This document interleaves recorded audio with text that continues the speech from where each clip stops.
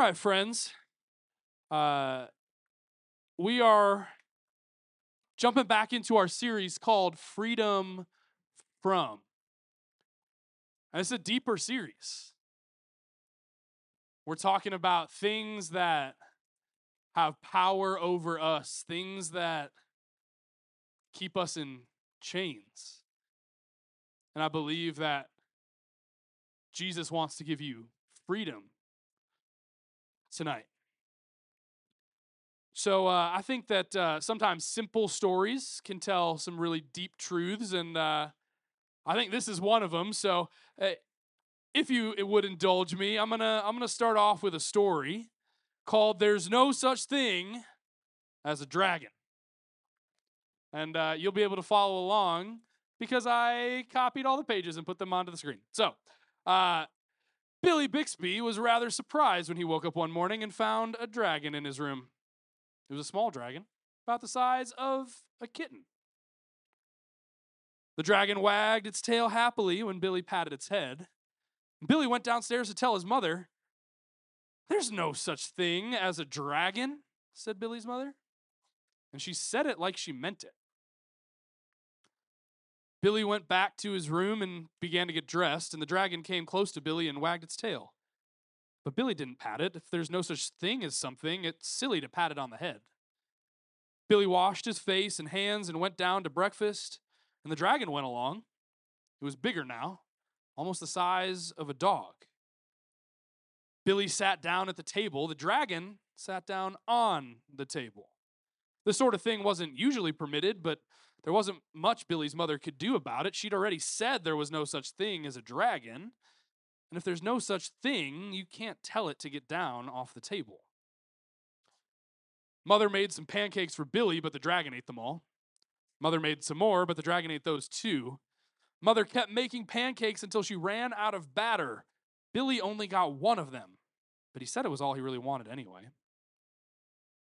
Billy went upstairs to brush his teeth.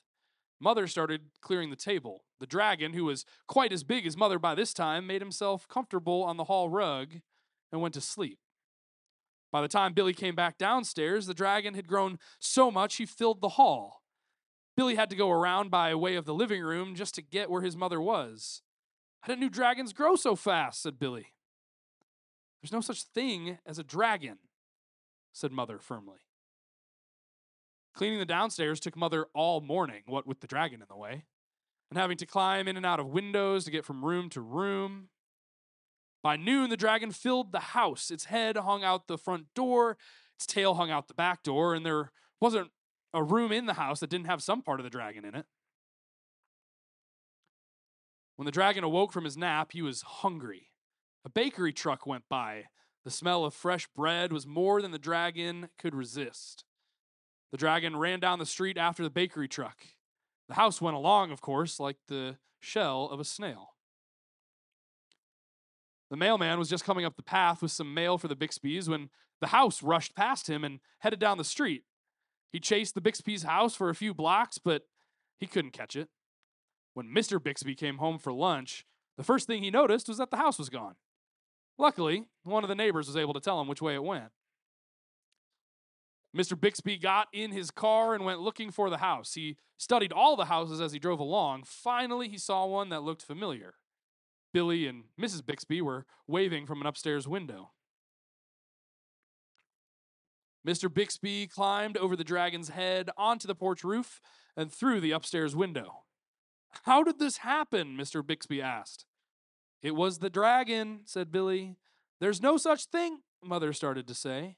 "There is a dragon," Billy insisted. "A very big dragon." Billy patted the dragon on the head. The dragon wagged its tail happily, then, even faster than it had grown, the dragon started getting smaller. Soon it was kitten-sized again.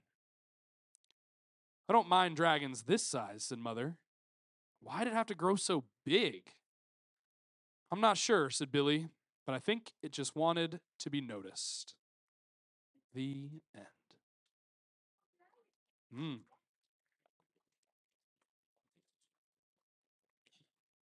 I start with a story like that because tonight we're talking about a topic that many people want to ignore, just like Billy's mother ignores the dragon.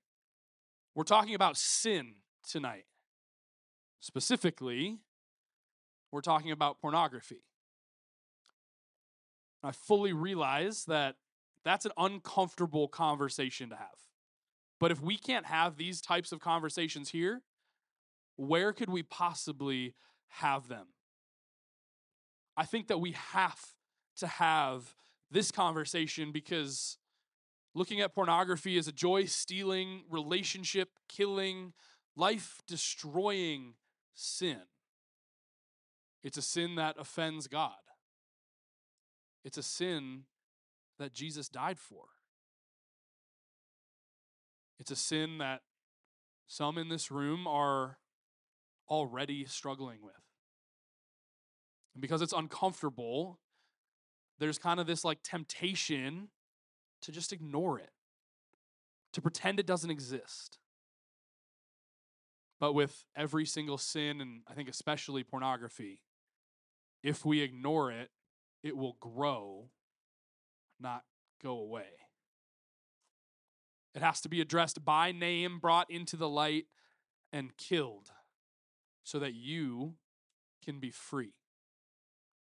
Like I said, this series is called Freedom From, and tonight's message is called Freedom from Pornography. So here's kind of my big idea for tonight. It's that pornography is a sin struggle that cannot be ignored. Pornography is a sin struggle that cannot be ignored. The text that we're going to look at in God's Word tonight is on page 4 of your Bibles. So if you have a Bible, go ahead and get it out and literally turn to page 4, Genesis chapter 4. If you don't have a Bible and need one, there's a whole stack of them on the shelf over by the front door. And as always, I'll put it up on the screen. So go ahead, start flipping to Genesis chapter 4. But before we get kind of into it, I want to make sure we're all starting off on the same footing tonight. See, pornography is any material that's used for sexual excitement.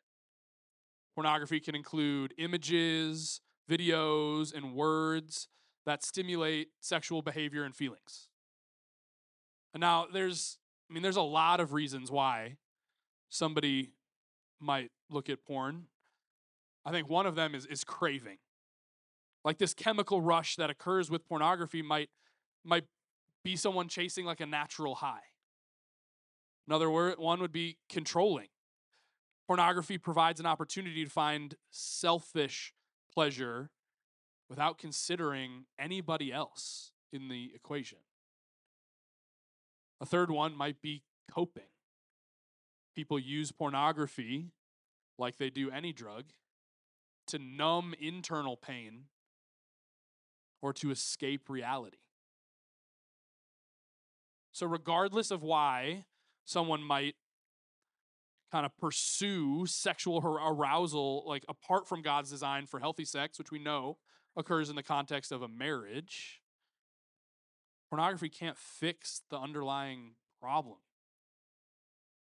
Porn, just like any addiction, kind of masks the true spiritual problem and can become a source of pain itself.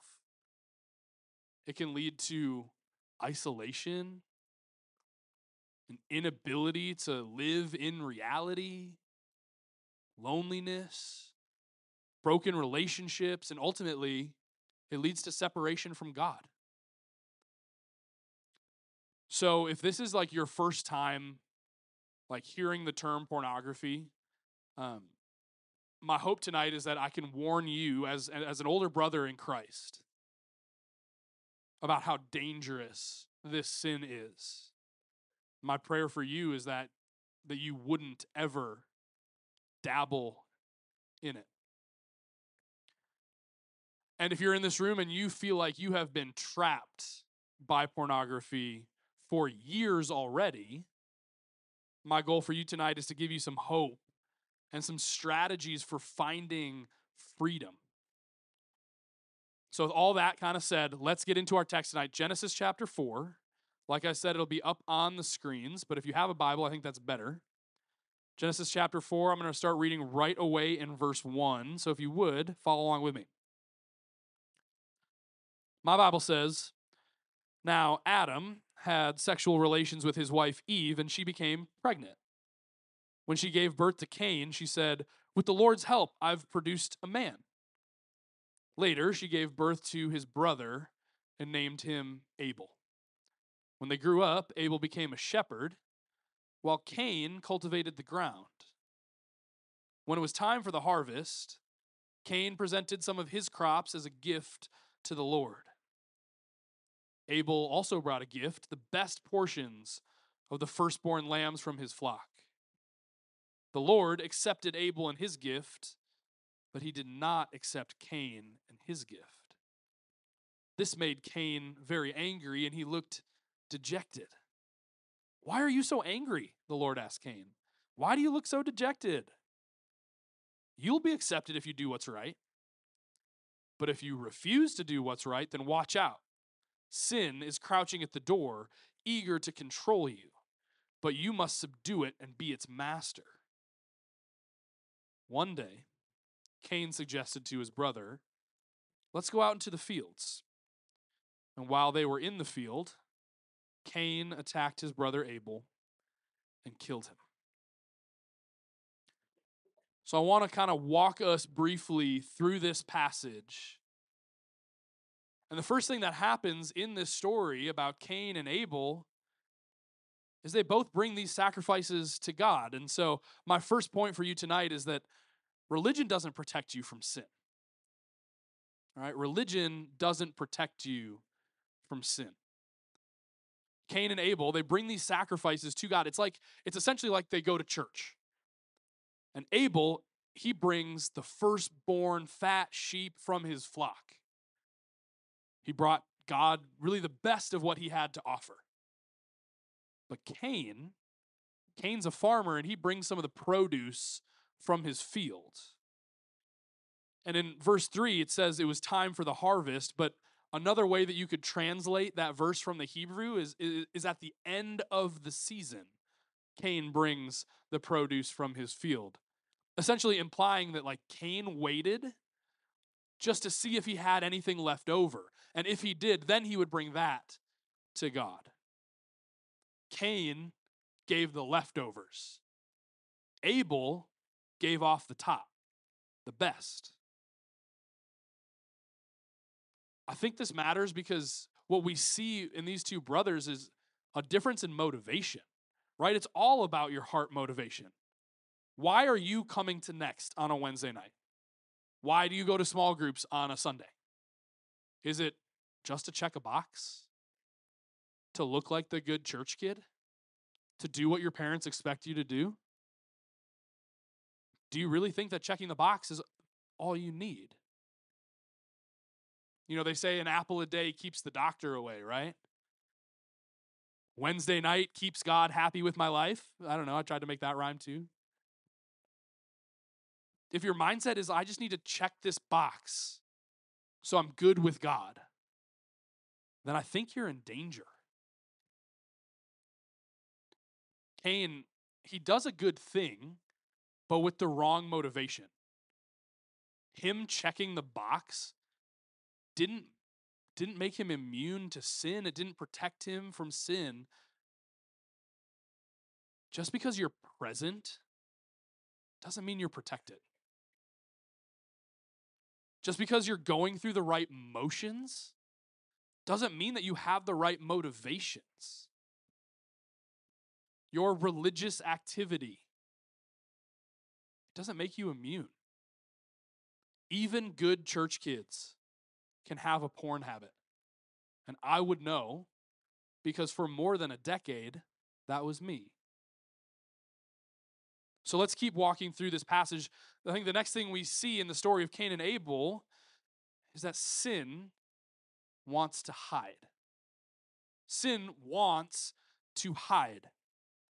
After Cain's sacrifice gets rejected by God, he gets mad, he gets sad. And God has to warn him about his sin, right? Look back, verses 6 and 7. God asks, "Why are you so angry? Why do you look so dejected? You'll be accepted if you do what's right, but if you refuse to do what is right, then watch out.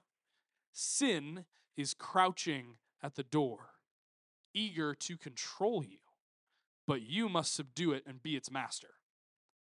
Sin is crouching at the door, eager to control you. God's saying, hey, Cain, be real careful with where you're at right now. You are on the ledge, the tipping point into something really, really dangerous. You know who crouches? Big cats crouch. Lions, when they're hunting wildebeest, they crouch. They make themselves seem really, really small. So when the wildebeest looks over in the grass and sees this thing coming towards them, the wildebeest is like, oh, that's really small. It's coming towards me. It's obviously not a threat. And then bam, right? The lion pounces. And all of a sudden, it's not so small anymore. It's a really big cat. Sin tries to make itself ignorable. It makes itself seem really small so that it's not a big deal if you ignore it. Sin kind of tries to make you say, like, nah, like, it's not even real. Like, I don't have a problem. It's not that bad. Like, I can stop anytime I want to. Does that sound familiar? Are those things that you have said? But that sin that starts really small, it begins to grow when you let it hide. Right? Remember what happened to Billy's dragon when it was ignored? Like, it grew until it dominated. That's what sin does. Sin is so sneaky. Pornography, I think, is especially sneaky. It lies about how serious it is. And it tries to hide, like, away from the light. That's why just showing up to church, pretending everything is okay in your life, that's never going to get you free. You have to take action against it. So I want to give you guys some tools, some things you can actually do right now. And I'm going to kind of give these tools specifically in the context of pornography. That's what we're talking about tonight. But I think that these are tools that you could use regardless of what the sin struggle that you are facing is. Okay? I want you to apply CPR. When someone stops breathing or like their heart stops beating, first responders do what? CPR, right? To keep them alive. And so if you want to get free from porn, you need to do some spiritual CPR. So C, confess it. P, pray. And R, remove access. Confess, pray, remove access, CPR. This can literally save your life if you are struggling against a sin, addiction, porn, or anything else. So let's start with C, confess. 1 John chapter 1 says, if we claim that we have no sin, we're only fooling ourselves. We're not living in the truth. But if we confess our sins to him, Jesus, he's faithful and just to forgive us our sins and to cleanse us from all wickedness. If we claim we have not sinned, we're calling God a liar and showing that his word has no place in our hearts. Confession is the act of agreeing with God that your sin really is sin. And the first person you need to confess your sin of pornography to is God. I mean, he already knows, right? He already knows what you've done. God knows everything. But through confession, we align ourselves with God. We agree with God, like, yes, God, this is sin. This offends you. This sent Jesus to the cross, right? You agree with God in confession.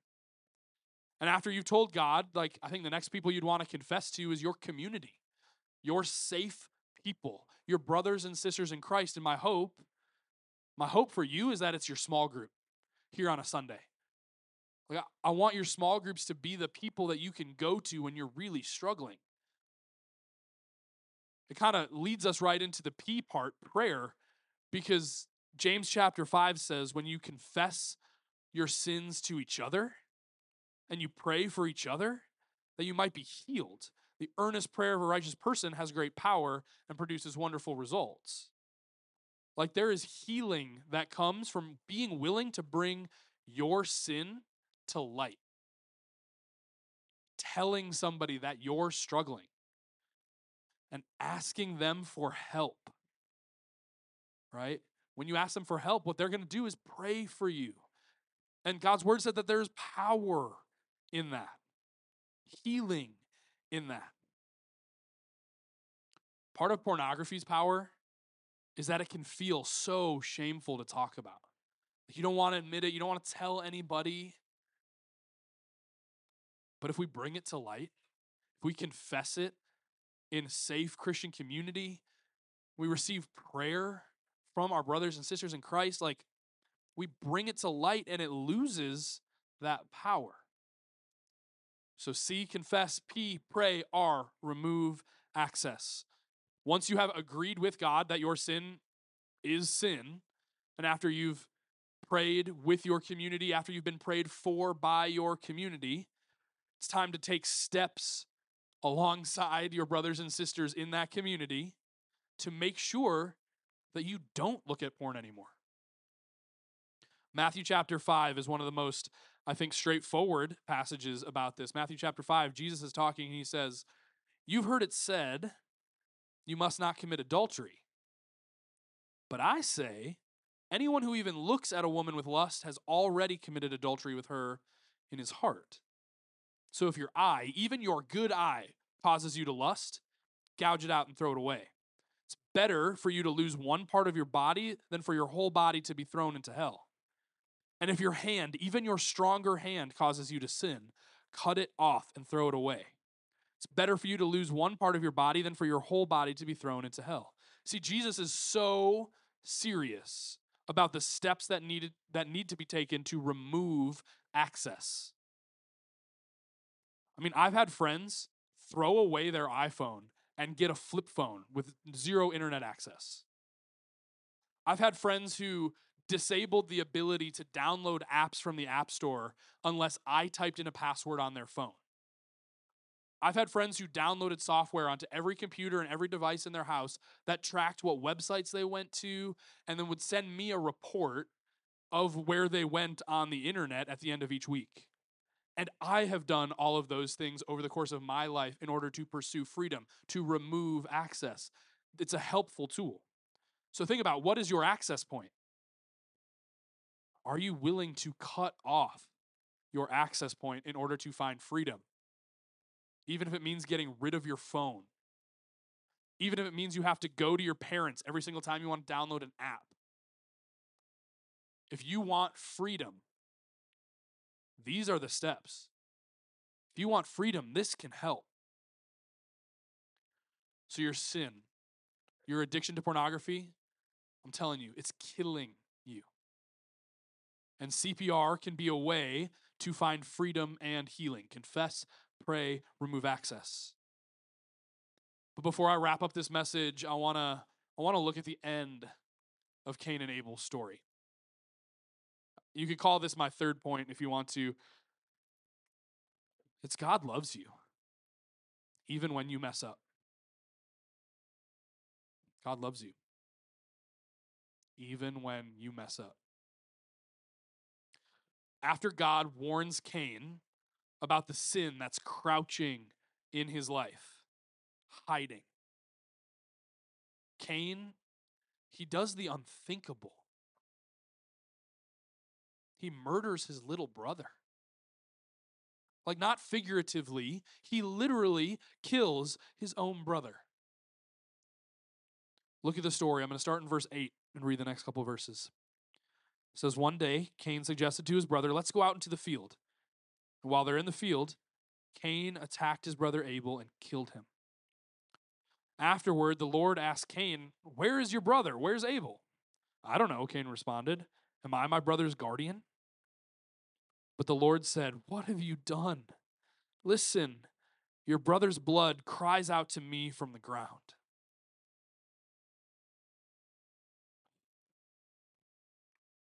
But the story of Cain and Abel, it doesn't end with this murder.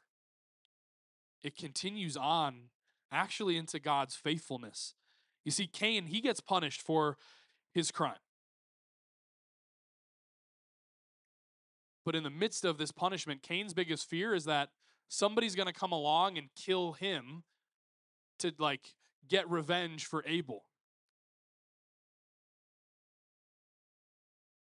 But God still loved Cain, even after he messed up in the most egregious way imaginable.